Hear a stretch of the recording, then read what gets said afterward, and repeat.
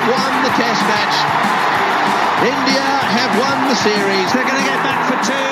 India home. Lords goes wild. Hello and welcome to a new episode of the 81 All Out podcast. This is your host, Siddhartha Vaidyanathan. And I'm joined today by the regular crew, Mahesh, Ashoka, and Kartikeya. All of them have on Twitter, and Kartikeya writes a regular Substack, also writes an occasional column for ESPN Cricinfo. We'll link all that. Yeah, so today we're not going to be talking about a specific match or series. This is a more general topic. Came up during one of our chats that we have on Messenger, and thought we could extend that into a podcast because we were chatting way too much about this, and we said, okay, we will inflict this upon all our listeners as well. So this actually started because Mahesh, as some of you know who listened to our previous podcast, Mahesh escaped away from the World Test Championship final, and he's we were joking that he was boycotting it because he went to Roland Garros to watch the French Open. So Mahesh, maybe you can start with that while we explore, of course, the rest of the topic, which became a furious discussion about watching cricket at the ground or watching sports at the venue in general, but specifically watching cricket at the ground versus watching it on TV. And two people on this conversation vehemently disagreed with Mahesh and me, who said that watching it at the ground had its, not only its charm, but also, had a different effect. Ashoka and Kartikeya were quite firm in their belief that there is absolutely no point in all this, and TV gives you the best option, and they would always prefer to watch it on TV. So I found that fascinating, actually, because I didn't think that, I knew that people felt that watching on TV had its benefits, but this was the first time I'd encountered such a strong opinion about watching on TV. So yeah, let's discuss it. Mahesh, you can set the stage about generally, not just Paris, but you, over the last many years, you've traveled around and made it a point to actually watch Test cricket in different venues. I think as far as I remember, Sri Lanka, Australia, England, and India, of course. That's so you can definitely talk about the impetus of that and why. Apart from, of course, you having the privilege to do that, but just why you have been doing this and what have you learned from this whole experience? You mentioned the point which I wanted to mention. It's an absolute privilege, and it is not something that I take lightly or I recommend everybody to do it and so on. But the point is, forget the fact that traveling around the world is an experience and so on. Like if I were living in Chennai and there's a match happening in Chennai, on every occasion I would like to be at the ground. And I follow three sports pretty closely: tennis, badminton, and cricket. And on all three sports, if given a choice to choose between one and the other, I will always choose to be at the stadium, at the ground where the event is happening. And to me, apart from, for instance, if you go to Sri Lanka, you get a sense of the place and the history and all that. Those are secondary sort of reasons to go there. But even the primary purpose of watching cricket for me, it can be argued amongst the three sports, cricket is probably the hardest to watch at the ground because the place of action is the farthest from where you're sitting as compared to badminton and tennis. But even for cricket, one of the reasons why I like watching cricket in the ground is the fact that it makes it a very human sport. Like the fact that you are sharing the same heat and humidity and the weather and the conditions with the cricketers makes you appreciate a lot more. For instance, the first time I went to watch a test at Galle is when I realized it must have been very, very difficult for Sehwag to bat out there. The conditions were so hot and humid. And when he made the 200, we talk about the difficulty of the conditions in terms of the pitch and the bowlers, but we don't talk about the difficulty of the conditions in terms of the weather and so on, right? That is one thing. But even if a player drops a catch, the reaction to that is a lot more human when you're there, at least for me. Perhaps for different people, it's different. They process it differently. But when I'm watching on TV, I have this almost video game-like sort of mentality saying, he shouldn't have been fishing outside the off stump. Can't he just hold back? To me, maybe because I grew up watching cricket in a fairly sort of toxic way, going to the ground was very liberating. And a lot of the foundation was laid in the first match that I saw. I talk about it on every occasion possible, the 2001 test that I watched. The first time I saw Shane Warne tossing the ball up and Lakshman going down the track and hitting him was something so magical that I had never seen that on TV. Like I had never seen something so magical on TV, and I'd seen so much cricket in my life by that point. That's when I realized, and also it provides a continuity, right? It's the cricket that I played. It's the cricket that I watched in grounds near my house. It's the cricket that must have been played before TV became a thing. So it provides an immense sense of continuity for me, both in terms of history and in terms of lower levels cricket, right? If you're watching a first division match, you're trying to figure out who's a good player and who's not based on what you're watching at the ground. You don't have the advantage of replay, of trajectory and ball speed and so on, right? There's a certain primal sort of perspective going on there. What you see is what you get, and you don't get a second chance, right? You miss it, you miss it. There are plenty of reasons, but for me, primarily, this is the reason, right? That makes it a lot more human to watch it at the ground. And it made me appreciate cricket, and particularly cricketers, a lot more after having been to the grounds. Yeah, I think that point is crucial. Like when you watch like cricket in your neighborhood park, and then you watch like a Ranji Trophy game, and then you watch the test match. You actually watch an international bowler bowl or watch a test match. It's so apparent to see the vast gulf between what you're seeing, right? I mean, simply starting with, obviously when you're at the ground, you don't get to see the speed of the ball in each time, but the feel that you have of the pace at which they're bowling, or the feel that you have of how fast they're actually moving and anticipating, like as a fielder, like how much they are anticipating before the ball even reaches them.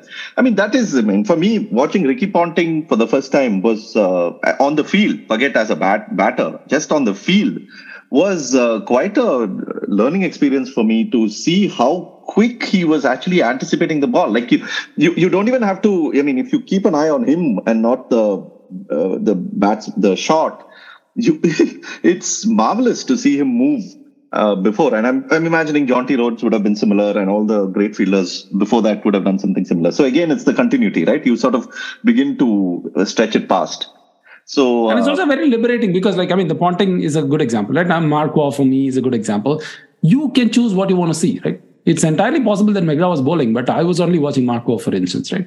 You don't get that choice with the TV. Of course, you get so to me, cricket is basically being told as a story by a few people. The producers and the broadcasters decide what you have to see, what angles, what replays, and somebody's already giving the narrative. I mean, KD is an exception, but most people also watch it with commentary, right?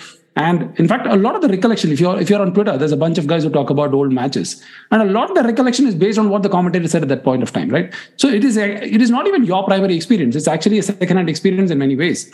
And to me, I don't know. I find that less appealing. Sure, I'm not here to judge which is superior and which is not. From and there's a compelling case to be made for why watching on TV is superior. But for me, it's a lot more liberating to be at the ground and figure out what I want to see and from where I want to see. There was I was at Trent for the first time, and I was getting a beer and walking back. Usually, I prefer the straight view, but there was a particular sort of delivery that I missed from James Anderson, which I was watching from the third man angle. Anderson bowled to Sachin, and Sachin played actually an off drive. I had never seen an off drive from a third man angle before, and I don't think any TV producer also shows that. But it made for spectacular viewing. It is an angle that and I may not even watch it again because I'm not going to watch it from third man, so to speak. But I'm just saying this sort of democracy, this liberation was quite exciting for me. Yeah, I think there was this. It reminds me of that moment. I think. He might have even written it in a piece, but he definitely told me about it, which is the cricket writer Rahul Bhattacharya, who mentioned that, watching Lara from a certain point, between, say, square and extra cover, you actually get to, Lara used to play that shot, right, where he actually spins the ball. It feels like it's going square, but it actually goes behind square because the ball then takes that spin. And he was like, you can actually feel it. Like there's a point in which you feel the ball is coming straight to you, but it's just gone towards third man because of the kind of spin. So yeah, those sort of things you see. Anyway, historic first on this podcast where Ashoka and Kartikeya are actually going to agree with each other on something. So Ashoka, you actually didn't want to do this podcast for this very reason, that you're going to agree with KD, but start. It has gone against all my principles right now.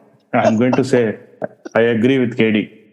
TV is much better, dude. TV is like superb. And now with streaming and all that, you get to, go. They give you live highlights of things, so you can go back, because not everyone is like mad crazy watching every ball. You can go back, watch highlights of what happened, right? You can't do that on the ground, right? And all this democratic way of I will watch what I want to watch is just rubbish. It's just peddling nostalgia. What rubbish is this? Hey, first of all, you're inside the ground. That in itself is a massive advantage. You know somebody who's the uncle of some administrator. He will usharify 3 tickets for you and give. Meanwhile, I'll stand some 10 kilometers outside Chepauk in like 50-degree heat, and then I'll get one seat which is behind a pillar, and I'll have to watch a pillar for 6 hours. First of all, that in itself is like the most undemocratic thing that is ever there. Because in a stadium, it's like a fixed capacity, man. There are more fans than every stadium in the world can hold. First of all. So, and you would expect with that kind of asymmetry, the boards will have the common decency to put all tickets out and first come, first served. Whoever has money or whoever has the time can come and pick it up. Of course, that's not going to happen. Your uncles will take 30 tickets. Their uncles, their aunties will take 40 tickets. Some 700 tickets will go like this only. And those will be the best tickets in the house. Those will not be some, in the corner type tickets. No, sure, I share all your feelings about watching matches in India, and especially the privilege and all that. But let's set that aside. Let's assume your uncle also gives you 3 prime real estate tickets. Then let's talk about what's your preference. I will. No, that is not the. That you are saying then among the privilege, which is the best. No, you have to compare apples to apples. For a common guy. Watching cricket for scorecard is the most democratic thing. Even TV is a privilege. No. TV is a privilege. No, he can watch it on mobile these days. He can watch it on mobile. He can put that mobile on mute and he can continue working while glancing at scores. And almost everyone has a mobile. No. Yeah. Now Ambani uncle is giving IPL for free. What else do we want in life? Anyway, Kartikeya, now that all 3 of us have made our brief starting points, go for it. Go for what? Firstly, don't drop me in the deep end of the pool, man, without telling me where to go. Anything, man. The first. How do I follow this? No, but before that, I'm not going to let you get away with this, man. Firstly, all the 3 listeners who we actually have, who may eventually listen to this, they should know that firstly, this is not my fault or Mahesh's fault. Okay, we did not want to do this podcast. And when Sid said, we decided that we should inflict all this. No, he decided. He alone decided that we should inflict this subject matter on the. Accepted. Yes. Okay. Now that that's out of the way. No, I mean, see, look here. For most of the 20th century, the professional cricket was professional. That is, people could play it for a living because of revenues which were collected at the ground.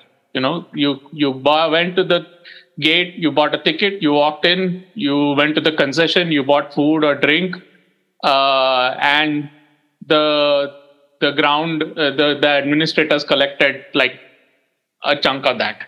Right? That's how they made their money. And okay, sometimes they sent their teams on exhibition tours and then they collected from there also. When TV came, and with Packer and all these people in cricket especially, TV came and then the internet came, revenue went off the ground, right? So for instance, the latest IPL contract signed in, I think, 2022 is worth some $6 billion for 5 years. That is $3 billion for TV rights and $3 billion for streaming.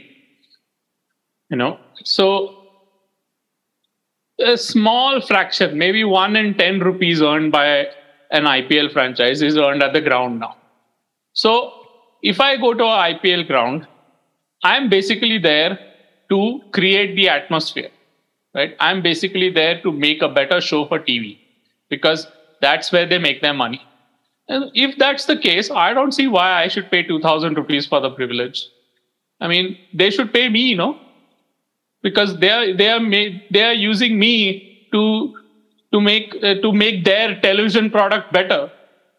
They should pay me. They should at least feed me for free instead they're charging me this big sum of money. So why should I go sit in that loud thing with all the things Ashoka said minus all his epithets, with all the substance of what Ashoka said about fans at the cricket ground is true. So why should I suffer all that? Why commute back? Why go through all the hassle? It's much nicer to sit in your house and watch TV. And as far as the cricket is concerned, you don't really need either the commentary or the atmosphere and all. And I know what the atmosphere is like. It's not some big mystery. I've been to the ground. I think if you're new to cricket and if you're learning, then go to the ground, enjoy yourself. But at this stage, I don't see there's no incentive for me to go to the ground. Why should I go? What do I get out of it? No, I'm okay. That's a fair take, but I mean, especially given both of you are talking about IPL, one thing, and two about watching cricket in India, which like after the Dharamshala experience, I've also promised myself that I will never go to watch a cricket match in India again, unless I happen to coincidentally be in Chennai at that time or something. I'm just leaving the door open for some exceptions. This complete lies. Next time Rohit Sharma is India captain, he plays a test match, you are going to go. No. Listen, let's assume that the pain points are removed. Let's just compare two fairly comparable things.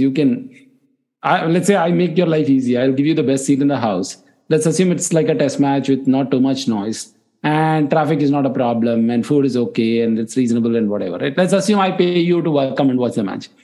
It's really the objective comparison of what's a better viewing experience. And I'm curious to know why you said if you're trying to learn cricket, if you're new to cricket, you go to the ground and enjoy. So why do you think that experience adds to your understanding of the game, which it did for a lot of us? I'm sure it also did for you. So why do you think that's the case? And what would you choose if you compare apple to apple without all the terrible experience of watching cricket in India? No, I think it's a terrible experience. There are people who obviously enjoy it. No, there are people who enjoy being part of that crowd and who enjoy chanting and who enjoy, being part of some Mexican wave and whatnot. There are people who like that, and good for them. They can go, So, I'll give you an example, right? The first time I watched like really fast bowling was, I think I've told you this before, was Ambrose bowling to Andrew Hudson at CCI. I think it was sometime in the early 90s. And I was very small at that time. And the first Correct. And Jonty Rhodes took lots of catches in that match, I remember. I remember seeing only one of them. It was a diving catch at mid-wicket, which, because Simcox was bowling, Jonty Rhodes moved from cover point to mid-wicket. And then he took that one diving catch over there. But the point is, the first two balls Ambrose bowled, I didn't even see the ball. I mean, it was so quick. And then the third ball, and Andrew Hudson just left it. And the third ball, Andrew Hudson played a back foot defense, and the ball just sort of trickled into the offside. After that, the fourth ball onwards, I saw every ball clearly, So that experience is worth having, like what fast bowling is, what a dipping off break is. You might think that like Pat Simcox is the average bowler, he doesn't get dipped like Ashwin does. That's true. But like compared to like your average guy you see, how you play with on the weekends or in the evening, like Pat Simcox gets like spectacular amounts of dip. Yeah, I mean, his ball really looks like it's on a string. Even Ramesh Pawar's off break, dips like spectacularly. And he's probably the slowest bowler I've seen live. But those things are worth seeing once or twice or a few times. Like I've gone, for instance, to the middle income group ground, MIG at Bandra, to watch Bombay play Baroda. I think Tendulkar was playing for Bombay, and Kambli was playing for Bombay, and Agarkar was playing for Bombay, and Zahir Khan, and I think Rashid Patel. They were playing for Baroda, and Tendulkar made like 90 or something. And I remember him playing, and I remember Zahir Khan trying to bounce him all the time. And he got like 2 or 3 miscues, and they landed safely. But Tendulkar was still playing the hook, and one hook he hit into the trees. Like, I still remember it. I can still picture it entirely. I watched it from fine leg. The rest of the hook shots were like the miscued hook shots. They were like lobbing up and landing like in the ground. You could see the ball completely. This last hook shot just flew into the trees like above. It was a different sound. It was a different. The way everyone exhaled only sounded different when they saw that. It was like, as Zahir Khan, I remember, he was just standing there with his hands on his hips, like watching the ball like that.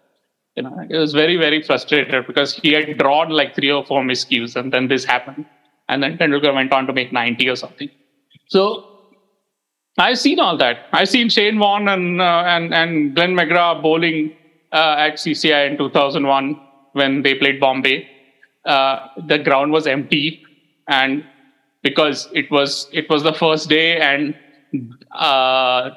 Bombay were batting, and so basically, so I could sit right behind the bowler's arm, and I watched a whole spell of McGrath. And it was great. I also watched Paras Mambre bowling to Ricky Ponting in that match. And Mambre actually got Ponting out in that match. Wait a minute. I watched that. Wait a minute. You are actually praising ground experience. You are supposed to be on my team. What the hell are you doing, man? I'm telling you, I've seen all this. So, I mean, I know what cricket looks like at a ground. No? So, but now I like what you see on TV now. You get to see, firstly, you get to see line, length, like from the ground, unless you're like the lucky 1% who get to sit right behind the umpire, you don't get to tell whether like a ball is on the 6th stump or on the 4th stump. And I want to watch that. Yeah, Mahesh is the lucky 1%. Not even luck has nothing to do with it. He's the 1%. I'm trying to be polite here. No, all accusations, I plead guilty. I have no problem admitting that. And as I mentioned, it is a privileged experience. I'm not talking about all that. Talking about the straight view, right? I always thought having access to the straight view was a great privilege, and I always preferred that. Well, so once tickets cost more, no, behind the bowler. It costs a little more compared to square leg. Yeah, compared to square leg, but yeah. Okay, let's come to that a little later. But again, like I'm going to kind of act posh here. But once I was talking to Gideon Haigh about it, and he actually pointed out that as he grew up watching cricket at MCG, his fondest memories of going to the ground and watching were actually from square leg sort of stance. And he says, two things that you get from that angle that you don't get from a straight view is, one, you get to observe how fast a bowler is. Like, you don't understand pace if you watch from straight on as much as you do from side angle. And the other thing that he talks about is you watch someone like Bishan Singh Bedi bowl, you don't understand the guile of the bowler unless you watch it from the side angle. He says he got to appreciate spin a lot better from that angle.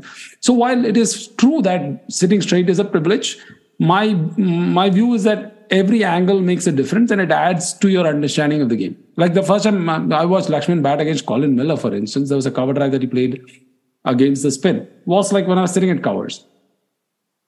What is this mythical ground where you're observing all these nuances, man? Some 10 people will be walking this side and that side, blocking the view. All these glorious cover drives, I'll miss. I'll only hear the crowd roaring because the ball will be in the boundary line. I'll see the bowler running. One guy will block my view completely because he wants to go somewhere. And then the next thing I'll see is that ball will be outside the boundary line rope. And people will say that's a glorious shot, excellent use of judgment. And I'll just lie to, blend in. If I just say the truth that I have not watched anything, I look like an idiot and a fool. Idiot for missing the shot, fool for paying for the ticket. What the hell, dude? In TV, I can just watch the replay. No, See, that is the problem of being surrounded by knowledgeable fans. Every fan in India who has been on the ground has either been blocked or has blocked someone else's view during the course of an over. Okay, Ashoka, I'll give you a better alternative. It's a cheap flight from Chennai to Colombo. Take a flight, go to SSC or go to Galle. The ticket is like 50 Sri Lankan rupees for the grass stands. Nobody will bother you. You can get a beer in your hand and watch very peacefully. And it's as close. In fact, once I took my son over there when he was like 2 years old. While Dale Steyn was bowling, he ran across the side screen. And then they had to close the gate. There's like a small gate on both ends of the side screen, on both sides, because he literally stopped Dale Steyn from bowling. They had to close the gate. I'm just saying that not every experience is like India, Ashoka, he tried Dharamshala, now he's trying Colombo. Yeah, he's now saying, you know what this is? He's just saying, I understand your problems. Work hard in life and become rich and then go outside India and enjoy match. Why are you poor? He's asking me like this in a roundabout way. Anyway, sorry, going back I wanted to go back to Kartikeya's point. It is funny because till he spelt out MIG, the irony didn't like so hard. He said middle income group. Then I was thinking, which ground is he talking about? Then I realized this is the Bandra ground, and it's probably the most expensive cricket ground in the world in terms of real estate price. At least one of the most expensive. You can count Wankhede, Gabon. At that time, it was free. You could basically get down from the bus, cross the street, and sit on a concrete pavement, boundary wall. Even now it's probably free. He's talking about the real estate. No, you said MIG, right? You expanded MIG. I'm like, what an irony that ground is called MIG. Yeah, because to get such land in the middle of Bandra, you would need to be like. But this is all land which was acquired. All this MIG and all, no, this is all they acquired land when Bandra was like outskirts of Bombay, man. Yeah. I know. Of course. Given that we are going very socialistic in this pod, I thought we'll also add that social commentary here. What used to be MIG 40 years back is the poshest land in Bombay right now. See, we have to get to the little more fundamental issue. Okay, now we have set the privilege bar straight, right? Like we are all agreeing that there is a massive privilege in number one, talking about having time to talk about cricket, and number two, to go to the ground. There are like escalating levels of privilege. But the fact is, the question I have is, do you see the same game in TV as you see the ground? Because you're in TV, we are basically at the whims. Mahesh has put it in the intro, right? You're at the whims of the director. You're at the whims of the producer. And I would recommend, in fact, listeners to go back to listen to two podcasts that we did. One with director Hemant Butch and one with the producer. And it sort of tells you how clearly you are, what is given to you is so thought through, and there is like an attempt to create a story of the game. Like why would you want to watch like a broadcast that every third frame is panning to Virat Kohli and his expressions, man? I mean, that's quite irritating for me. At the ground, I have the choice. No, I don't have to look at Kohli. I can look at Kohli when I want. And even when you look at Kohli's expression in the ground, it doesn't have the same impact. It feels so petty on occasions. It doesn't, like, all of a sudden it's magnified in the super slow motion with super close up on TV. When you watch it at the ground, it looks so silly, actually. It's not just Kohli, right? It's also like then after that, every fifth shot should pan to Kohli's wife on the stands. And then there will be like, it's almost like everything has to be connected to the individual, right? And that is the whole angst that Kartikeya has been sort of writing in many of his pieces, how cricket is seen through this lens of a moment and through the lens of an individual, and how we act as if one person wins the game, one moment wins the game. But that is exactly what TV is reinforcing. And when you go to the ground, and if you, at the end of the day's play, if you actually sort of summarize what is happening, you are unlikely to do that as much as you are in TV, because you have not seen the same highlights of that one Cameron Green catch some 20 times that they have replayed. It is not as amplified in your head as it is after you watch that sort of the broadcast. Because it is analog, man. When you watch it in the ground, you watch a continuous flow of the game from morning till evening, let's say. But TV is very beat based, right? They know the beats. Like at the end of the over, you subconsciously expect a commercial to go on. Like you can switch off at the end of the over. But at the end of the over in a ground, there is something happening in the ground on the pitch. So people are talking. I mean, fielders are moving places. You're switched on a lot more during your ground experience, rather than when when a wicket falls, there is a commercial. When the over ends, there is a commercial break. So TV, is a very it has for very long conditioned us to watch cricket very discreetly. First, cricket itself is a very discreet sport, but it has made us, it has trained us to switch on and off. Whereas in a ground, that on and off is not there. The only off you get is when you walk away from your seat and go do something else. If you're on the seat and you're watching the play, you're always on. And that's and even if you walk away from the seat, you have the sound. So basically, that okay, if you've gone to buy something or something, that when there's like that huge sound, okay, something has happened related to a team. Yeah, and secondly, the audio element of it is like a huge thing. Right now I am also at a stage where I can mute and watch a match. But for a very long time, I needed that commentary too, because that was also kind of a essential part of my experience. When I started watching cricket, commentary should be there when a batsman hits a shot or between two balls. There should be someone speaking. Otherwise, it felt very odd. So the first few times when I watched it in the ground, it felt very odd. Everything was, silent and everyone went about doing their jobs.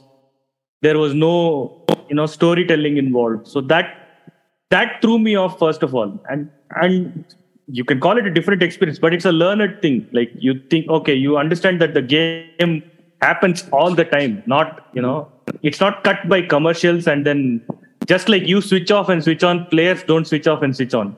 The game is on all the time from morning till the end of the last ball. We don't really watch the game at the ground or on TV. We watch the game which we expect is going to occur in our head. That's why it's different. When Pat Cummins is bowling versus when some Paltu bowler is bowling. The expectation is different. You expect to see something. You see what you expect to see, basically.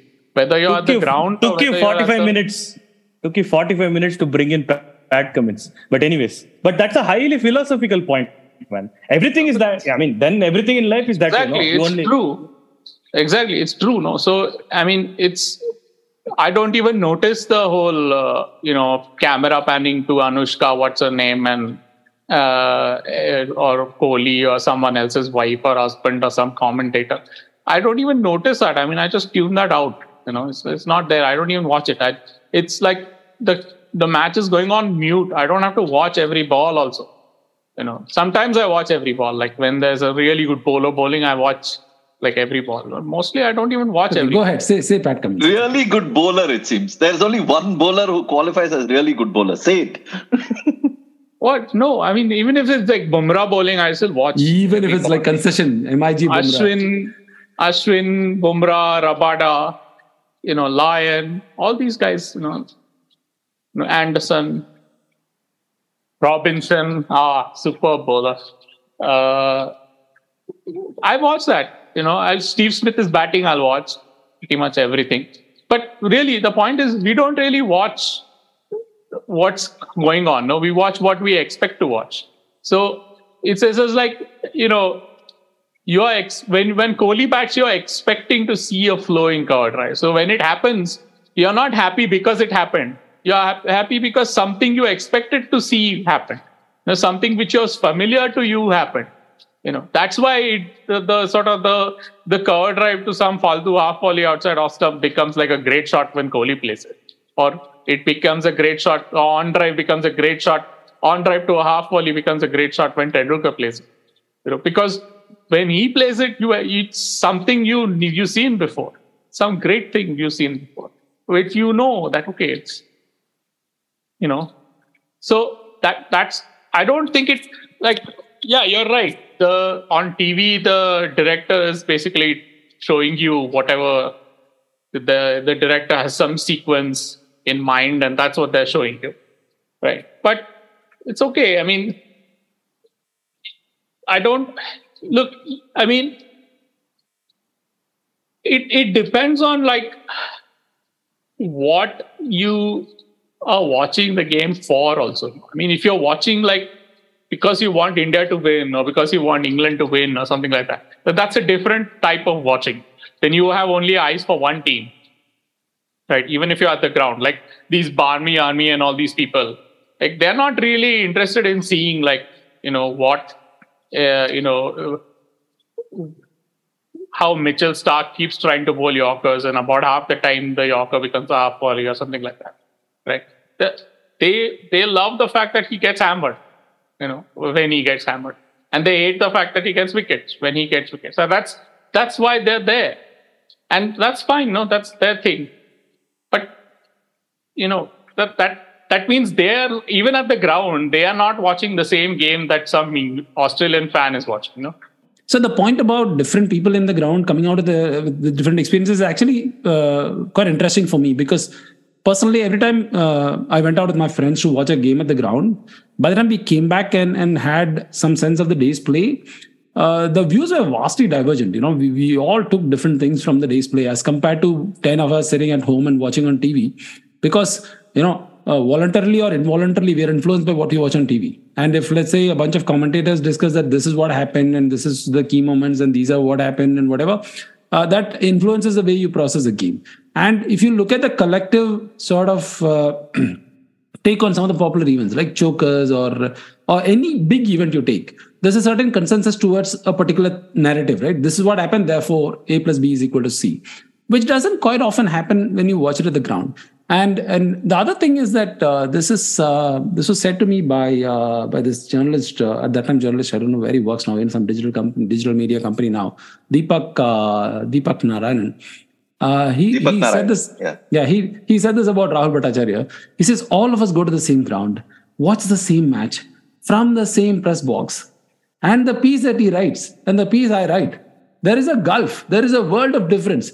Did he watch the same match that I watched? I'm just saying that watching at the ground facilitates this sort of divergent take on the match, which is also the reason why, for instance, cricket writing of a particular time, or even now, someone like Gideon Haigh is able to write so much better because he's got the discipline to do that. Like in fact, when he missed the test at Gabba, if I'm not wrong, the during the COVID, which India won at the last one, right?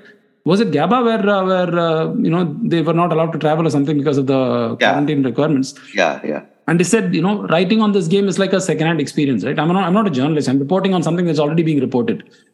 So when you have that rigor to watch a match, it allows you to shape the understanding of the game in a way which is not shaped on TV, by any stretch of imagination. And that's true of all journalists. When Mike Selvey writes a day's report, or when Gideon Haigh writes a day's report, it is quite clear to me that their perspective is different from someone who watched it on TV. Yeah, I mean, Gideon Haigh, just to elaborate on that, on Haigh, he wrote a report from recently from the Edgbaston Ashes test match, the first test match, where he started his report by talking about a drinks break. And he spoke about what different people were doing at the drinks break, because he's the only people at the ground have the advantage of watching what happens at the drinks break, right? Everyone on TV, you're at an ad. So, and he spoke about everything. And then he spoke about that one moment where Nathan Lyon basically goes up to the stumps and he switches the bails. So he just takes the bails and switches it. And this is a kind of superstition that he has. Apparently he has done it before as well. So it was an interesting sort of little observation to start the piece. And Gideon does that all the time. Yeah. Yeah, but that's good. No, that's why I read him. No, then I know what he saw. So I got the experience. Yeah. But then you must agree that him being at the ground is better than him watching on TV, right? Yeah. Everybody being at the ground is better than nobody being at the ground. That's true. But okay.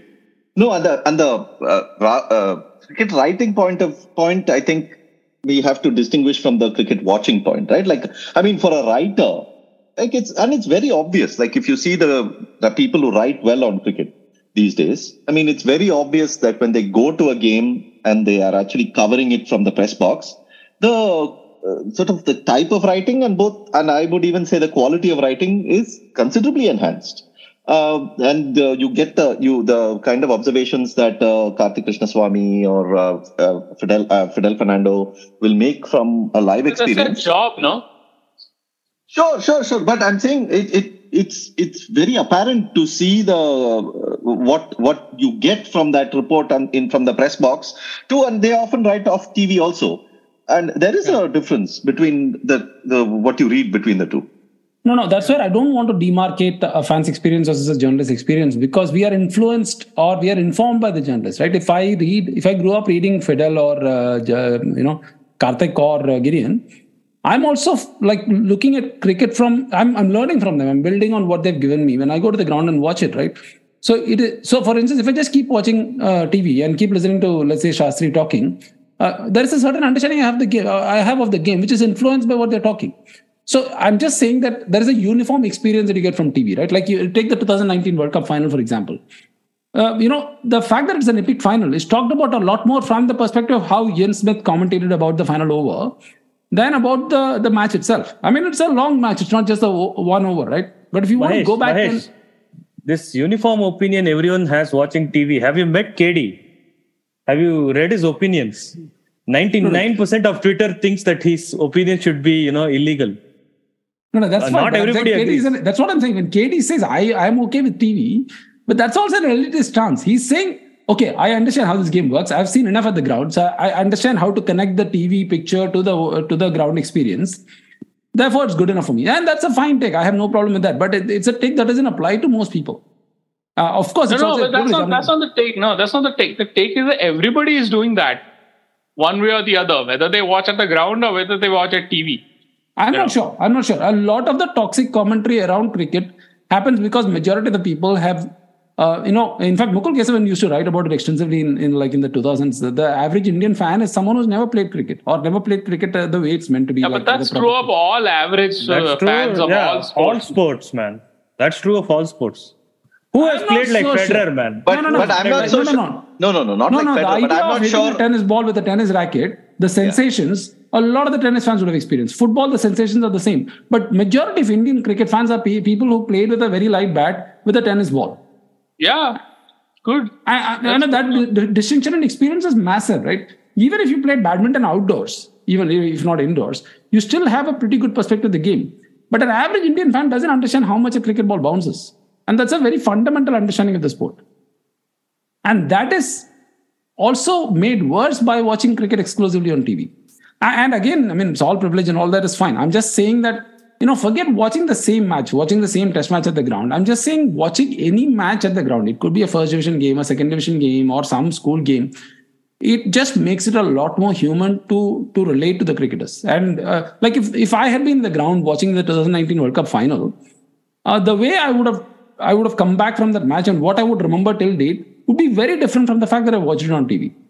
And like all four of us sitting here, maybe KD is an exception, but for the three of us, our experience of the 2019 World Cup final is very similar because all of us were directed by some gods on how we should process that information that we saw. Yeah, I was also directed by the same people, okay? I also watched the same TV you watched. But you are an exception. Yeah, but you watch on mute and you tune off when they're showing other pictures. So I have other things to do, no? That's why. It's just not because I don't like it. No. It's not that we don't have other things to do. I mean, we also have other things to do. No, we can't. We don't earn money of watching cricket. No. Yeah. But I tune in when the other things happen. Like when they show action shots of Kohli is when I actually pay attention. Otherwise, cricket is cricket, man. We know cricket. We have been seeing it. This drama is why we need TV, is what I'm saying. Yeah. Because so you are going anti-ground fully. Watch everything that you can't see on the ground. Yeah, man. What is this? I will watch it from the square to see how fast the bowler is. Okay, I know how fast the bowler is. So next time you're going to Gaul, you're not coming, right? Besides, all this snobbery about what is this on TV? They show Anushka Sharma and some other actor and this and that. Yeah, Anushka Sharma is nice to look at, man. Why should they not show her? That's not the If point. they show my face, if Okay, they show what is my your- face every 5 minutes, who will watch? First of all, Yeah, it's yeah, not doing snobbery. It's not snobbery. I'm just It's saying. snobbery. At the ground and the big screen, they show the same pictures that they show on TV every 5 minutes. But I don't have to watch it. No, No, that's I have not the true. That's option not not true. to watch it. No, first of all. First of all, it's not true. Are you And kidding? Second, You're sitting in one room with one small screen in front of you. You're sitting at a ground with with like 4 gigantic screens all around you. How but a can much you not bigger ground watch in front of me. It's Right? Much actually- bigger field in front of me. And I have far more things to watch at the ground rather than watching the giant screen. In fact, you know what? When I've gone to the grounds which have a giant screen, I have rarely watched the giant screen. I mean, maybe, of course, I'll watch for those close replays and all. I will watch, but other than that, I don't watch it. I don't I feel thought of this- any need to watch it. Yeah, but I thought of this only because you said giant screen. I have watched quite a bit of baseball at Giant Stadium in San Francisco and at the Oakland A's Coliseum in Oakland. Okay. And I watch baseball on TV also. Okay. Now, I'm not sure.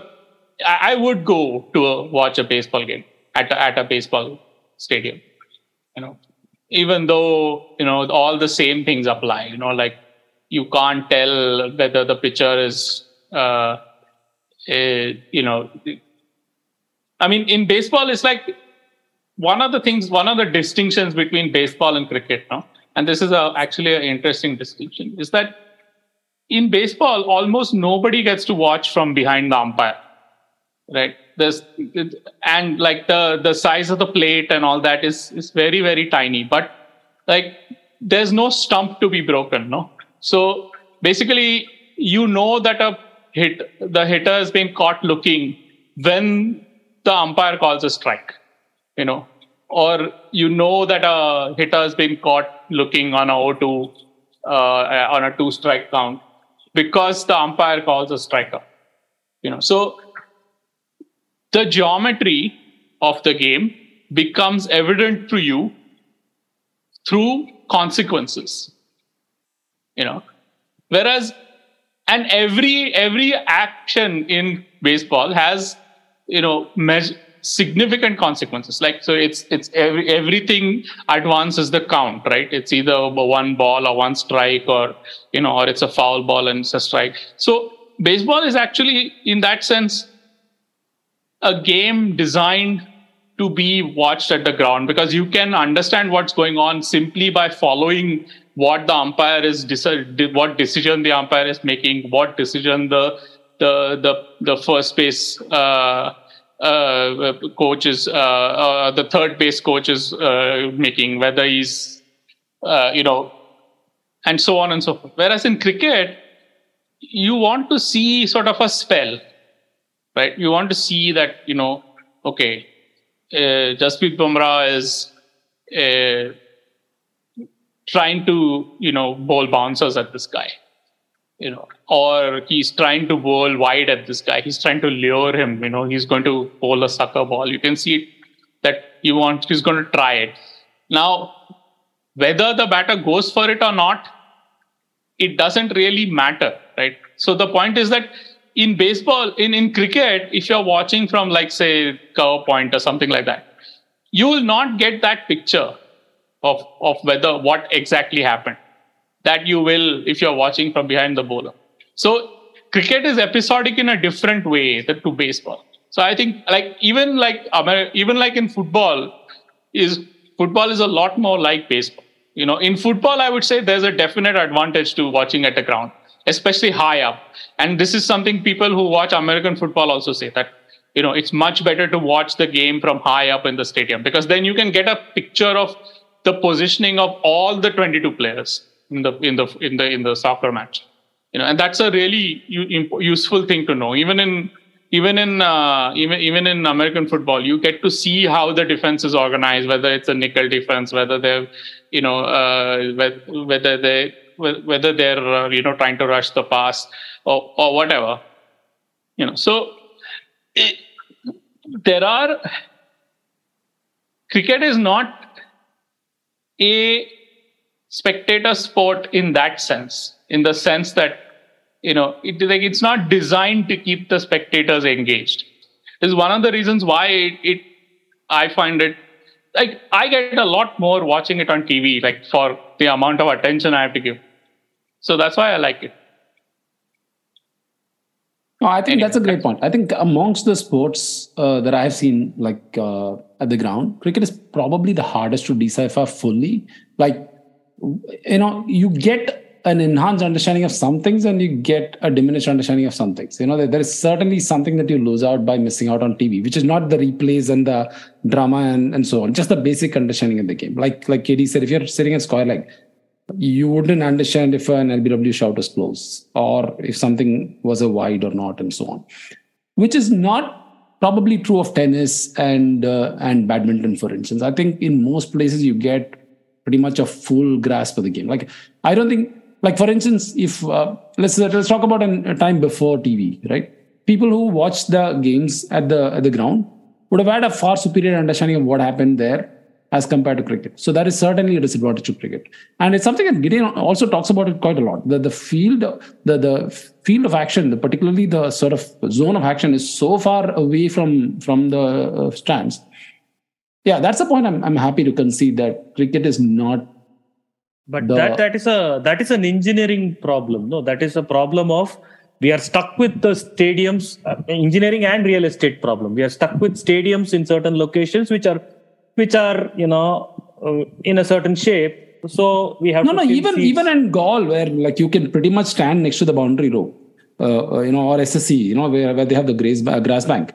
The distance between that and the pitch is still far away. I mean, if you're at long on, the distance between, or even like mid wicket, the distance between the fielder and the place of action itself is far away, and that has a definitive disadvantage because you can't see the angles. You can't, like, for instance, I mean, how can a fielder standing at mid wicket, even within the circle, appeal for LBW? Right? He can't.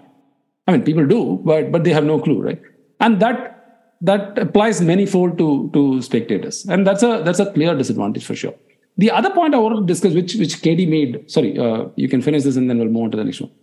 Yeah, no, I was just going to say that's one thing. It's not just the sitting at square leg or sitting at cover point or sitting behind the bowler. It's that, you see, in cricket, it works on appeals, right? So the umpire only intervenes when he's asked to, when by the players. Otherwise, he's not intervening. So the number of signals that are being explicitly given about the progress of the game are very, very infrequent. Mostly it's like, they bowl 6 balls, they walk away. So the amount of effort you have to put in to sort of read what's going on and to follow along with what's going on, that's way more than it is in, say, baseball or something, where everything is sort of signaled in it's a performance. It's like very, really, I mean, all to the point of being theatrical, and so that would make it easier for cricket to be followed on TV, right? When there is a scorecard, and the commentator explicitly saying 3 balls left, 2 balls left, over. Yeah, and that's why I think in cricket that view from behind the umpire really helps, to help you to read things. Like nowadays, like, I don't even need to see the field. Like, I can guess what the field is, given what a guy is doing. And if the field is not there, like if, for example, a guy keeps bowling on leg stump a couple of times over and keeps getting it for 4 through square leg, then I know he's bowled a bad ball. No? But that requires a lot of sort of work. No, I mean, like, that requires sort of the first order, second order, third order inferences to be drawn if you really want to read what's going on over there. So cricket is, in that sense, really not it's not really a spectator sport if one is honest. It does very little in its performance to actually, even make the spectator feel as though the players know that the spectator is there. So it's a bit like snooker in that sense, cricket, rather than. You know what this reminds me. Why don't go to snooker now, please? No, I don't know. Like, don't make me defend something else now. Let's stick to No, cricket. this while KD was talking about this, like very hard to follow. I was reminded of that the device that the crowds in Ashes wear, in the ear, like an earphone kind of thing. Yeah, the Sky It's a radio, earpiece. it's radio. Yeah. Radio, the small radio, wireless radio. So you can switch between radio commentary and the TV commentary. So you get the simulcast of the TV. No. That is the TV commentary only that you get, not radio commentary. In some like in some grounds you get two different versions. So why you can switch between radio and maybe I don't know, they've changed it now. But when I went in 2011 to both England and Australia, at least in Australia I remember you could switch between radio and that's good then. That's good, because I've only seen the TV version. Anyway, a TV version is problematic in the sense that you don't I don't know. I don't like listening just to the commentary. Yeah, obviously, because the TV version assumes you have access to pictures. Yeah, pictures that they are focusing, right? No, my initial point was that is a great way of enhancing your ground experience. At least it will give you cues on when to focus on the ground, and or if some important action is about to happen, like a batsman approaching 50. Maybe you're not watching the scorecard, like someone saying it in the ear that he's on 49 for the last 20 balls. Okay, fine. This is something is happening. Stuff like that. But you're at the ground also for not getting those cues, right? You're at the ground for independently doing what you want. That is like 15 people, man. The rest of them are still looking for cues only. What? You are assuming but if that is true, one of the things that I found very anal about cricket was the fact that, one of the common things that you'll notice when you watch Test cricket particularly is that there'll be a lot of first timers at the ground. And they'll always struggle to figure out who's standing where. They know the cricketers, but they can't figure out who's there. Sidvi, just like KD is not the representative of all the TV watchers, cricket watchers, you both are not the representative of all the ground watchers. A lot of people come there for entertainment and for fun. They're not even watching all the balls. Actually, I don't think there is, the beauty of the ground is I don't think there is any representative of people who watch at the ground. That is because everybody is watching. Who goes to the ground to watch a cricket match to not have fun, man? Not exactly. necessary. I go for the same reason. No, but I don't want to out people, but anyways, I'll disagree with that. Some people are there, to have a good time with friends and colleagues or whatnot, or family. Yeah, that is one set of people. Then there is another set of people who are doing this. I'm saying there is a multiple sets of people with multiple inclinations who are going to the ground, right? Yeah, even in the French Open, like for instance, what's her name? The player from Tunisia. So basically, they sell the ticket for the whole session, and a lot of the best seats are sold for corporate packages. They get their clients, entertain their clients, and whatever. So they want to watch Djokovic play or like some big player play. The rest of the matches they don't care. So they're blocking the seats, and they go out for, especially in French Open, they're notorious for throwing these lavish lunches and dinners as part of the corporate package. So they're like having the tickets and they don't turn up.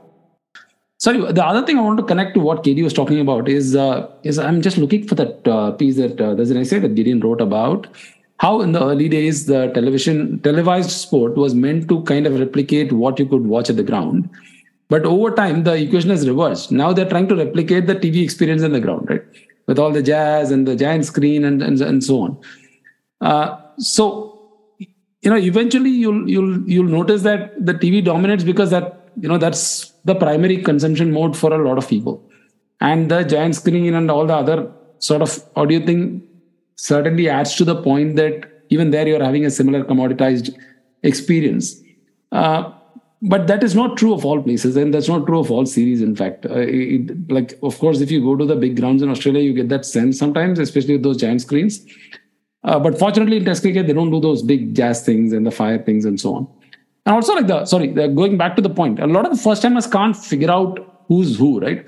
So when they actually started having the big name and the numbers on the jerseys, I was actually okay. I was quite happy about it. Of course, a lot of people outrage about it, saying you're killing tradition, and the whole point of going to the ground is to be invested and to have your own journey of discovering how to watch the game at the ground. And it's true that it is not instantly obvious to you on how to consume the sport when you're at the ground for the first time. You're trying to tell me that in that IPL final, which was watched by some 60,000-70,000 people at the ground and some 30 million people online, only those who went to the ground were getting introduced to the game? It's like No, definitely 500 times as many people are getting introduced to the game among those 30 million, man. Yeah, but there is. You're not so as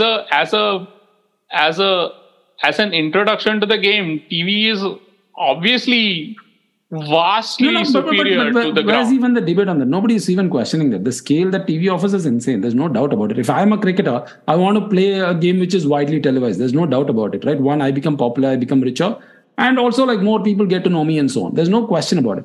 The point about making it easier for the new audience is about introducing. Basically, what I'm trying to say is that the ground experience is also has to get better, right? Like the fact that you put the name makes it easier for first timers to figure out who's where. Rather than a lot of people give up after the first time, right? My radical solution to improving the ground experience in India is that fans should demand that BCCI should pay them to go to the ground and watch the game. Then the facilities will be better, and then the fan experience will be better. No, First the of all, facilities will not be better. They'll say, "I'm giving it to you for free. You want better toilets or what?" Yeah, of course.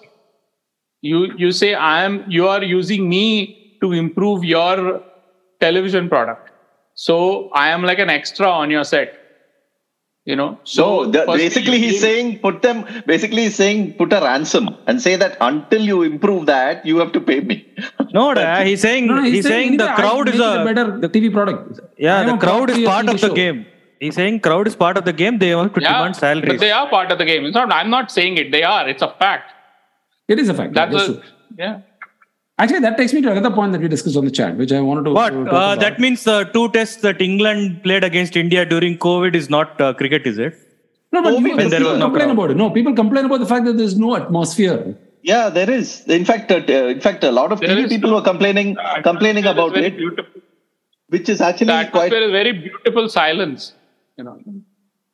I mean, just imagine the Gabba test that India won against Australia. If it was jam-packed, I mean, it would have been a different sort of experience obviously for those at the ground, but also for those watching.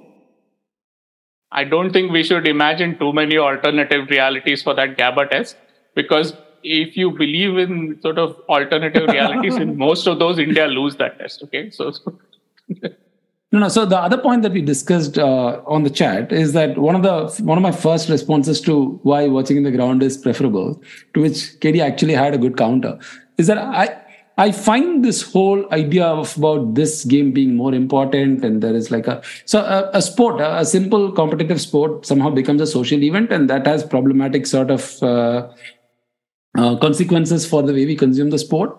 And like a World Cup final is hyped up as this big sort of thing. And of course, if you watch it at the ground, it doesn't feel as big. It's actually a much smaller scale sort of event, right? But Kerry was right in the sense that it is actually going to the ground. It just become a social event. Then people use it as a currency. I was there at the ground for this event, right? Now, like both are valid points. But if your primary mode of consumption is just going to the ground, I think beyond a point you'll not. I mean, some of the problems, and it's also a problem for me when I go there. Like a lot of people who are like, you paid a lot of money. Some people travel. Some people except when I'm watching Federer play. Every other time, people are always doing something with the phone, taking photo, taking selfie, in fact, walking in the middle. You know what? This Bangalore test when India played Sri Lanka, there was this very young girl sitting in front of me. Like she will be like 12, 14-year-old. And Kohli came to bat. Kohli got out. She just switched on to that phone and she started listening to BTS music and she was vibing, man. We were just like dancing while sitting on her seat. And me and my friend, we were watching the match and then we were watching this girl. We were like, Macha, she's enjoying this match more than we could ever even enjoy. Even a Bumrah spell, we would not be dancing on the seat. She was like dancing and she was not watching the match at all. She was like unconcerned. She just came for Kohli. She saw Kohli get out. Now she's enjoying. She's doing her thing. Macha, when people came to watch Sachin bat and Sehwag scored 185, Sachin gets out for a duck. People leave the ground, and that's romanticized as some great thing about Sachin. Now, when a girl does it for Kohli, you're putting her down, saying, "Oh, no, I'm not putting her down. I'm saying that she enjoyed." Come on, we could see that implied tone there. No, he was actually happy. He was actually saying that she had figured it things out much better than him. You know what is happening, right? This guy is now getting back at me for calling him a Boris Becker friend. Yeah, he's losing the argument. Yeah. Another thing about this whole I was there currency is also slightly bogus, man. Because I can say I was there in the 98 when in Chennai when Sachin hits that 155, right, against Australia. But if you actually see, I was there on Saturday and Sunday when I could actually go. And Sachin hit that 155 on Monday and Tuesday. All I got to see was that Ian Healy dragging his heels for 700 hours to make a 90, boring 90. But the way I will present it to everybody is like, hey, I was there when Sachin hit 150. No, you were not there. No. That's also currency. I was nearly there. That's what I say, right? When India won the 2001 test, I was not there. I had left the ground. But I was nearly there. Yeah, but you don't have to actually be there to say I was there. Like about a million people were probably at Chepauk in 1999 when Pakistan won. Or Vishwanath's 97. Yeah, Vishwanath's 97 has been watched by like half the population on Twitter, man. What? 99 at least you can audit, right? We have the video footage and whatever. 97 you can't. Like Vishy's 97 you can't.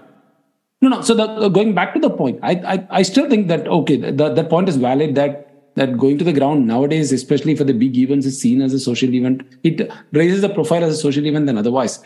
But that happens only for a handful of matches. But I'm not talking about big matches. Any match, it could be a random. The first cricket match I saw live in the ground is not even the 2001 Test. It was in 1999 there is a Nehru Stadium in Delhi, and India was going for the 99 World Cup camp. Before that, they played some practice match for the I don't know what was the context, but it was like Azharuddin 11 versus Kumble 11 or whatever. Lakshmiratan Shukla, who I heard a lot about, through reports and so on, right? I had imagined him to be the next Kapil Dev coming through the ranks. Yeah, exactly. And I saw him bowl with the new ball in that absolutely friendly match where Kirti Azad was on commentary, like in a loudspeaker, asking people to cheer for sixers and so on. Like it was just an absolute, joke. But that was my first experience. But even there, it was obvious to me that Shukla doesn't seem like the kind of cricketer that they talked him up to be, right? I'm just saying he was no Shardul. He was no Shardul, yeah, exactly. I'm just saying it doesn't even have to be a big match. I'm just saying that watching a match live at the ground, especially of elite cricketers, there's absolutely no doubt that it enhances your understanding of the game. And if I were to choose between the two for the same match, assuming all other things are constant, where you have access and you can afford it, or it's probably given to you for free or whatever, I know what I miss out by missing out on TV, but I would always choose to watch it at the ground. So that's the limited point I'm trying to make. Also, it's unlikely that if you saw Lakshmiratan Shukla playing in live, it's unlikely that you would instantly rubbish him as like a pathetic cricketer or a pathetic bowler. You would have seen something in him that shows that he's like way superior to anything that you are capable of, right? So, but I think TV offers you that, puts you into that trap. It's very easy to look at a cricketer on TV getting smashed around for like, say, 50 runs in 5 overs and say, crap bowler, pathetic bowler. Even though he's like doing something that only like 300 people in the country can probably do. I mean, at that level. What are you talking about? Even when you just watch, the ball is bowled, it goes through the keeper lobs it to first slip lobs it to gully throws it to cover throws it to mid-off throws it back to the bowler. Just the casual way in which they throw the ball and catch the ball over there, I mean, if you know how heavy a cricket ball is, that is itself breathtaking. This is like professional. This is a professional. You've made a point. I know, but I can. You can't see that on TV. No, you can't see that on TV. I can see it on TV. I know it's the true one, so I can see it. No, this is the point. No, you don't ever see anything at the ground or on TV. You whatever you know to be true, you see. This is the point. This is why this is why all these big moments and all this stuff happens. No, this idea that if you go to the ground and see something, you will see the truth. It's not like that, no. No, it is not the truth. But you will see the ritual enacted after each ball, you can actually focus on where the ball is at each time much better than on TV, which has to constantly go for breaks or which has to constantly pan to something else. In cricket, if you watch an entire over, you can exactly see what you just described, the ball going from keeper to back to the bowler in that arc. And you can see it over and over again. And that itself gives you an idea of that, the rhythm and of that particular over that is going on. Much better than you would on TV. I'll tell you, once I took Azharuddin's autograph. Okay. You will not believe that I did that, but I did. Oh. I was in school and I did it. Okay. No, we believe it not because it's you, but because it's Azharuddin. Look at his excuse. I took Azharuddin's autograph. My excuse was I was in school. Yeah, No, but it's that's okay. when Because it's Azharuddin, I will explain. It's okay. With Azharuddin, we will understand everything. Go. And I gave him my autograph book. Okay. He's standing on the boundary and I gave him my autograph book. Right. It's like some innings break or something has happened and they've all come off the pitch and he's just come and he took my autograph book in his hand. And he's like a professional cricketer, right? And he's just like lifelong, he's held a cricket bat in his hand and, he wields it like it's like a toothpick or something. And those bats are heavy. Even like the 2.28 bat is heavy, like what they consider quote unquote light bats. Those are heavy. And like the part of his, like the muscle on his hand, just below his thumb, just below where the thumb starts, where you have that, most of us have like fairly sort of not very well developed muscles over there. That muscle on Azharuddin's hand was like spectacularly well developed. Like that autograph book was like resting on it and it was not touching the rest of his hand, man. Like then you can see like wow, how he can whip that ball from like the fourth stump to square leg. Like, the amount of how these guys generate that bat speed. But you have to look for it. You're not going to see that either on TV or anything like that. I mean, you see Virat Kohli on TV now.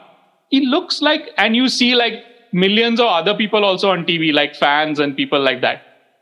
You could, if you have the eyes to see it, you can see that Virat Kohli is like from another planet as far as fitness is concerned. He's an athlete. He looks like an athlete. He looks like he's like worked like crazy all his life to get where he is. And you can see people. So if you know to look for that, then you see it. No, you can. I'll tell you what. On television, I thought I had. Anyone who saw Roger Federer playing tennis would sort of. You see so much, right, with Roger Federer. But it's amazing how you see Roger Federer on the court, and then you actually realize how fast he moves. The speed of Roger Federer is something that was like it just blew my mind away when I saw him at the court. When you don't get that feeling you don't get how fast he is on TV. Yeah. So these are things, even I'm sure it happens with Kohli as well. If you see Kohli at the ground, I'm sure you see aspects of his play that it's very hard to spot on TV, even though in your head you know that he's obviously fast. That's the thing. No, one thing is true is that I think that when you watch on TV, you're sort of less likely to make the effort to like actually pay attention. Like, if you try to run 22 yards, right? If you try to complete a run wearing pads, it takes a long time. Okay. It's a lot of effort. And failed spectacularly. It's a lot of effort. And these guys run faster with pads than literally everyone in the stadium who's come to watch them will run without them. Like way faster. Okay. And they accelerate fast. They decelerate fast. They're like, it's incredible. But you have to have the eyes to see that. No, it is not like, it's noticeable at the ground. It is noticeable on TV also. You have to look at it, look for it. On TV, they show you that, Josh Hazelwood is bowling a spell and like ball after ball, that Tim Payne or that Alex Carey, they're collecting the ball like with the fingers pointing to the sky in front of their shoulder, and they're standing like 20 yards back behind the stumps, And he's like gigantic. He runs up next to the bowler and he's enormous. No, but there, all our stereotypes get played out. Like, for instance, you and I know that this is the most standard stereotype about, West Indian fast bowlers being menacing and intimidating and brutal and this and that. Josh Hazlewood is as intimidating as most of them. He's fast, he's got that steep bounce, he's tall, he hits the pitch hard, he's very accurate. He's really frightening, that guy. This guy, Kyle Jamieson, really frightening bowler. But you have to have the eyes to see it, no? I mean, if you don't notice it, then it's not because TV is not telling you. The guy is running up next to the bowler or next to the umpire every ball. You see the umpire standing, you see this giant running up next to him. Right? It has to strike you, that look, this is something amazing. Ishant Sharma is a ridiculously tall guy. To be that fit when you're that tall and that big, to be that fast, to have that much stamina, it's all there. And on TV, on top of that, they even tell you statistics. Like they'll tell you things like, Mitchell Johnson did 112 sprints in a day when he was bowling. That's ridiculous. But you don't notice it. You're not paying attention to it. That's true. But I think that you probably have to pay that extra attention on TV because the relative distances are not very clear to you. Like when Virat Kohli hits a ball it's a 2D projection, no? It's a 2D projection, exactly. So when he hits a ball to mid-wicket and he runs 2 and he's looking for the third, when you see that in the field with the distance the ball has traveled, the speed at which the non-striker is running, the speed at which he's running, sort of adds up and you realize the phenomenon that he actually is. I felt that with Dhoni. I mean, I didn't see much of Kohli live, but I saw Dhoni live. Dhoni was spectacular between the wickets at his peak. At his peak, Dhoni was an incredible athlete. Incredible. I mean, absolutely. You could see it on TV, man. I mean, he was like, he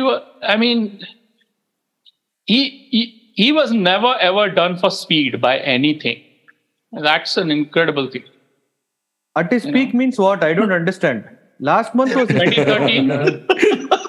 Hey, what are you guys saying? Hey. No, we're talking about Dhoni, not Tala. These are two different avatars. Correct. And also for India, at his peak for India, is what I'm saying. The human version, okay? The human version. So not this IPL character. Yeah. So one probably distinction I'll make to KD's point, which is a great point, is that it is you're a lot more invested in the ground, therefore it's easier, or probably it's the environment makes it easier for you to observe more, even though you could potentially observe the same thing on TV. That's one point. But the other point is that the depth certainly makes something unobservable on TV, right? I mean, of course, Kohli hitting to the cover and running is something that you can still connect the dots. But a Shane Warne tossing the ball up and the ball sort of, first going up, then swerving in and then dipping from there.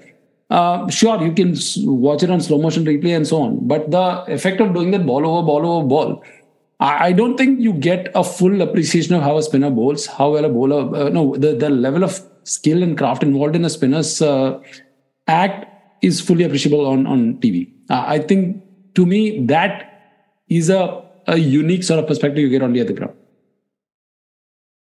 And it's also a question of respect, man. I mean, I'm not saying people who don't go to the ground don't rubbish players, but I think it's sort of, you begin to understand how hard the damn game is, man. I mean, and it's really important to feel that. I mean, you spoke about sitting in the humidity and the heat, right? I mean, that is also part of it. You realize that on such a hot day, for these players to be going out there and doing such a thing, and then to actually, feel the craft, and it's important to feel that, to realize how elite they are. I mean, of course, you can say, of course, they are elite. I mean, only 10 people in the whole world get to, in the whole country are doing this, 11 people are doing this. But to feel it is a different thing altogether. But all these commentators who are at the ground and watching it, they are the ones who complain about overrates, no? But their job is to present it for TV. They are actually watching an air conditioned. They are TV employees, they're also watching man. They're TV employees. They have to do what their employer tells them to do. No, which is complain about over rates. And say that why didn't you get 90 overs? They are the experts of the game. They played cricket unlike any producer or whatnot. I'm sure they are getting their money from their employers and all that. But they are in the best position to describe the game. But I'm 100% sure. Like, why is it that Gavaskar and Shastri have so many opinions and Vishwanath and somebody who's not a commentator doesn't have? It's not like they are any less elite cricketers, right? Why is it that Srinath doesn't have as many opinions as Murali Karthik? I'm sure they do. They're just not telling you. Maybe. But the point is that TV want two things, right? One, it forces you to have way more opinions than you are expected to have. And two, it gives you the platform to keep offering your opinions all the time, right? I mean, I'm not entirely convinced that if you sit next to Gavaskar and watch the match, he's going to give you the same sort of commentary as he does to the wider audience. I'm sure that'll be different. Yeah, because you can't go on TV and say, I don't have an opinion on this. Then you lose your job. The problem is that people fear the vacuum more than anything, man. Because the vacuum implies that, the description of most events in cricket is that the bowler bowls the ball, the batsman plays the shot, and an event occurs. So if you can describe those three things in 3 sentences, it is done. But then there is, a lot of dead air. So what they're trying to do is they are trying to describe the context of the game, and in describing the context of the game, they are attributing things like nerves of steel, pierce the gap, beautiful shot. He's born with timing. But even that is not as irritating to me as this hyper analysis of like some one thing. Like they will pick that one thing, right? Which is like brilliant captaincy by Stokes. No, forget that. Even every 3 minutes. What is conventionally accepted as great coverage? I'll give you an example. There was I think it was the last India's tour of England where James Anderson bowled a bunch of balls which were coming in, and then he gets one ball to go away. Yeah. With like the same position. And Mike Atherton spent they have this third man thing in Sky Sports, right? Mike Atherton spent a bit of time sort of analyzing this. Wait, was it Rohit Sharma? No, it was KL Rahul. Oh, okay, KL Rahul. Okay. The point is, this is KD's favorite sort of, story, right? Like the point is that James Anderson does it all the time. Like his entire bowling revolves around setting batsmen up. It's not like sometimes the setups work and sometimes they don't. And in fact, Rahul also knows it, right? It's not like Atherton doesn't believe that. It's like they have a segment called Third Man and they have to do justice to that. And that occurs at sort of regular intervals, right? So my point is that, okay, TV has the technical capability to offer you a much superior understanding of the game. There's no doubt about it, right? But it's not like everybody is using the data that we get from TV like the way KD does. Even if you give the control figures to the Cricinfo's control figures to the same sort of commentators, they're going to interpret it differently. So it is theoretically. It's not the interpretation problem. It's a problem of presentation. It's a problem of engagement. The incentives for TV are different. I am not sure. I believe that while TV has the capabilities to offer us a much superior understanding of the game, till now it has not reached that. At least now the images are getting there. Ashoka is right. I think it's driven by ratings. I think there's producers sitting there evaluating like what they did and whether the ratings went up and down, and that decides whether or not they do it the next session or the next test match. No? Yeah, which is why WinWiz is a huge thing. No, because it keeps that thrill going. Like, okay, the WinWiz is now 40%. Now it's 80%. Now it went from 80% to 30%. All that is a audience engagement. So every analytical tool that's available at your disposal as sort of a TV crew is used to further reinforce the same sort of commoditized view of the game, right? And that's even true of Sky, which is probably the best, widely considered to be the best coverage of cricket, right? Mahesh, but the point is I have a mute button, no? So No, you can control the sound, but the point is they're showing that replay, right? Like 3 wickets have fallen since, and they're going back to this dismissal, and they're showing the fact that Anderson bowled 4 in-swingers and 1 outswinger to KL Rahul, and he nicked it. Even if you're on mute, you're going to see it, and that influences your mind. Okay, basically the whole idea of setup.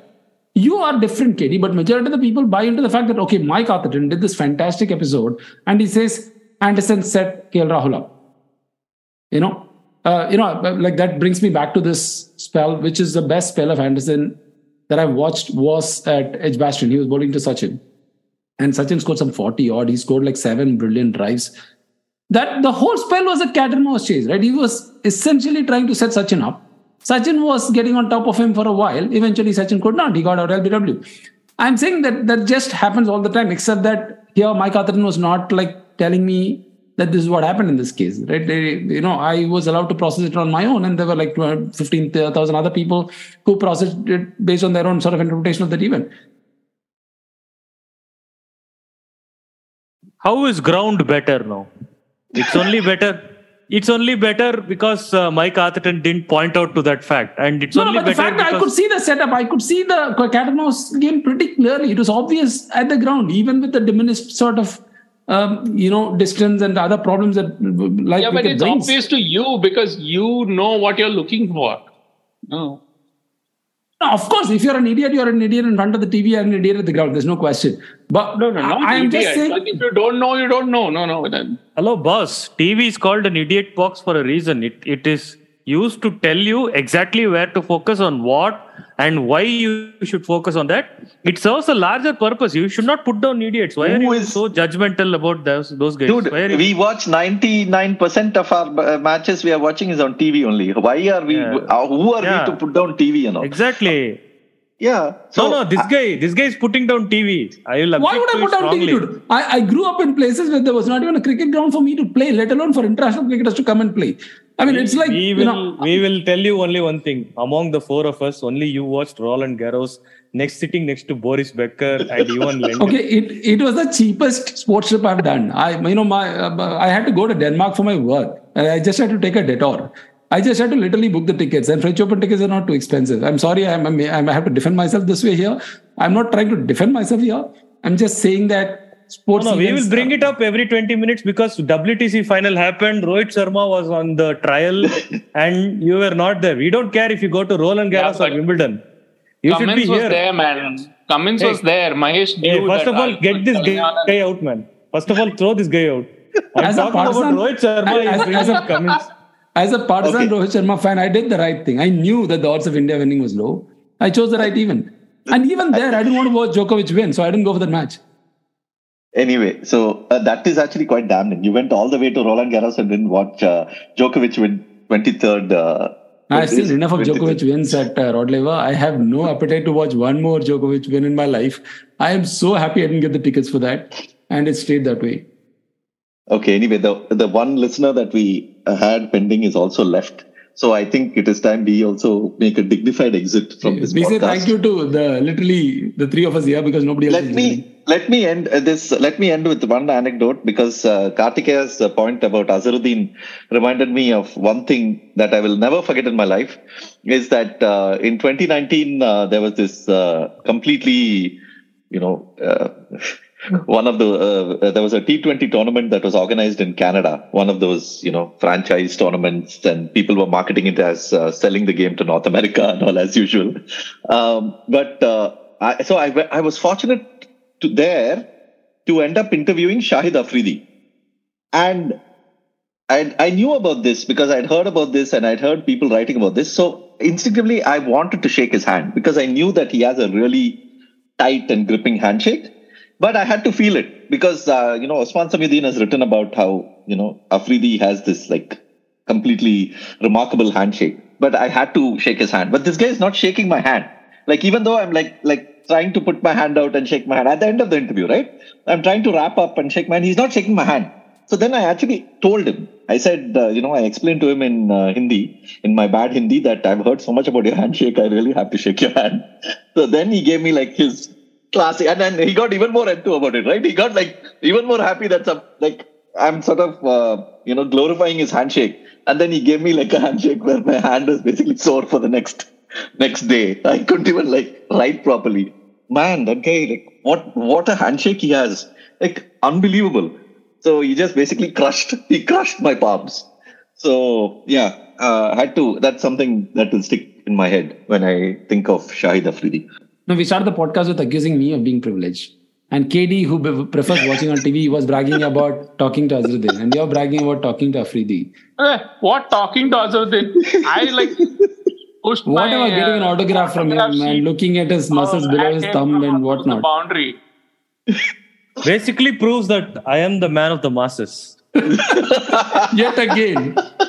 Yet again, you're the man of the masses who is, He will certainly come with me to Galle the next time I go there. Yeah. Despite all his reservations. Of course. Anyway, so thank you. Thank you, everybody, for joining. Thank you. Everybody meaning who? Nobody is left. No, you three. That's all. Okay.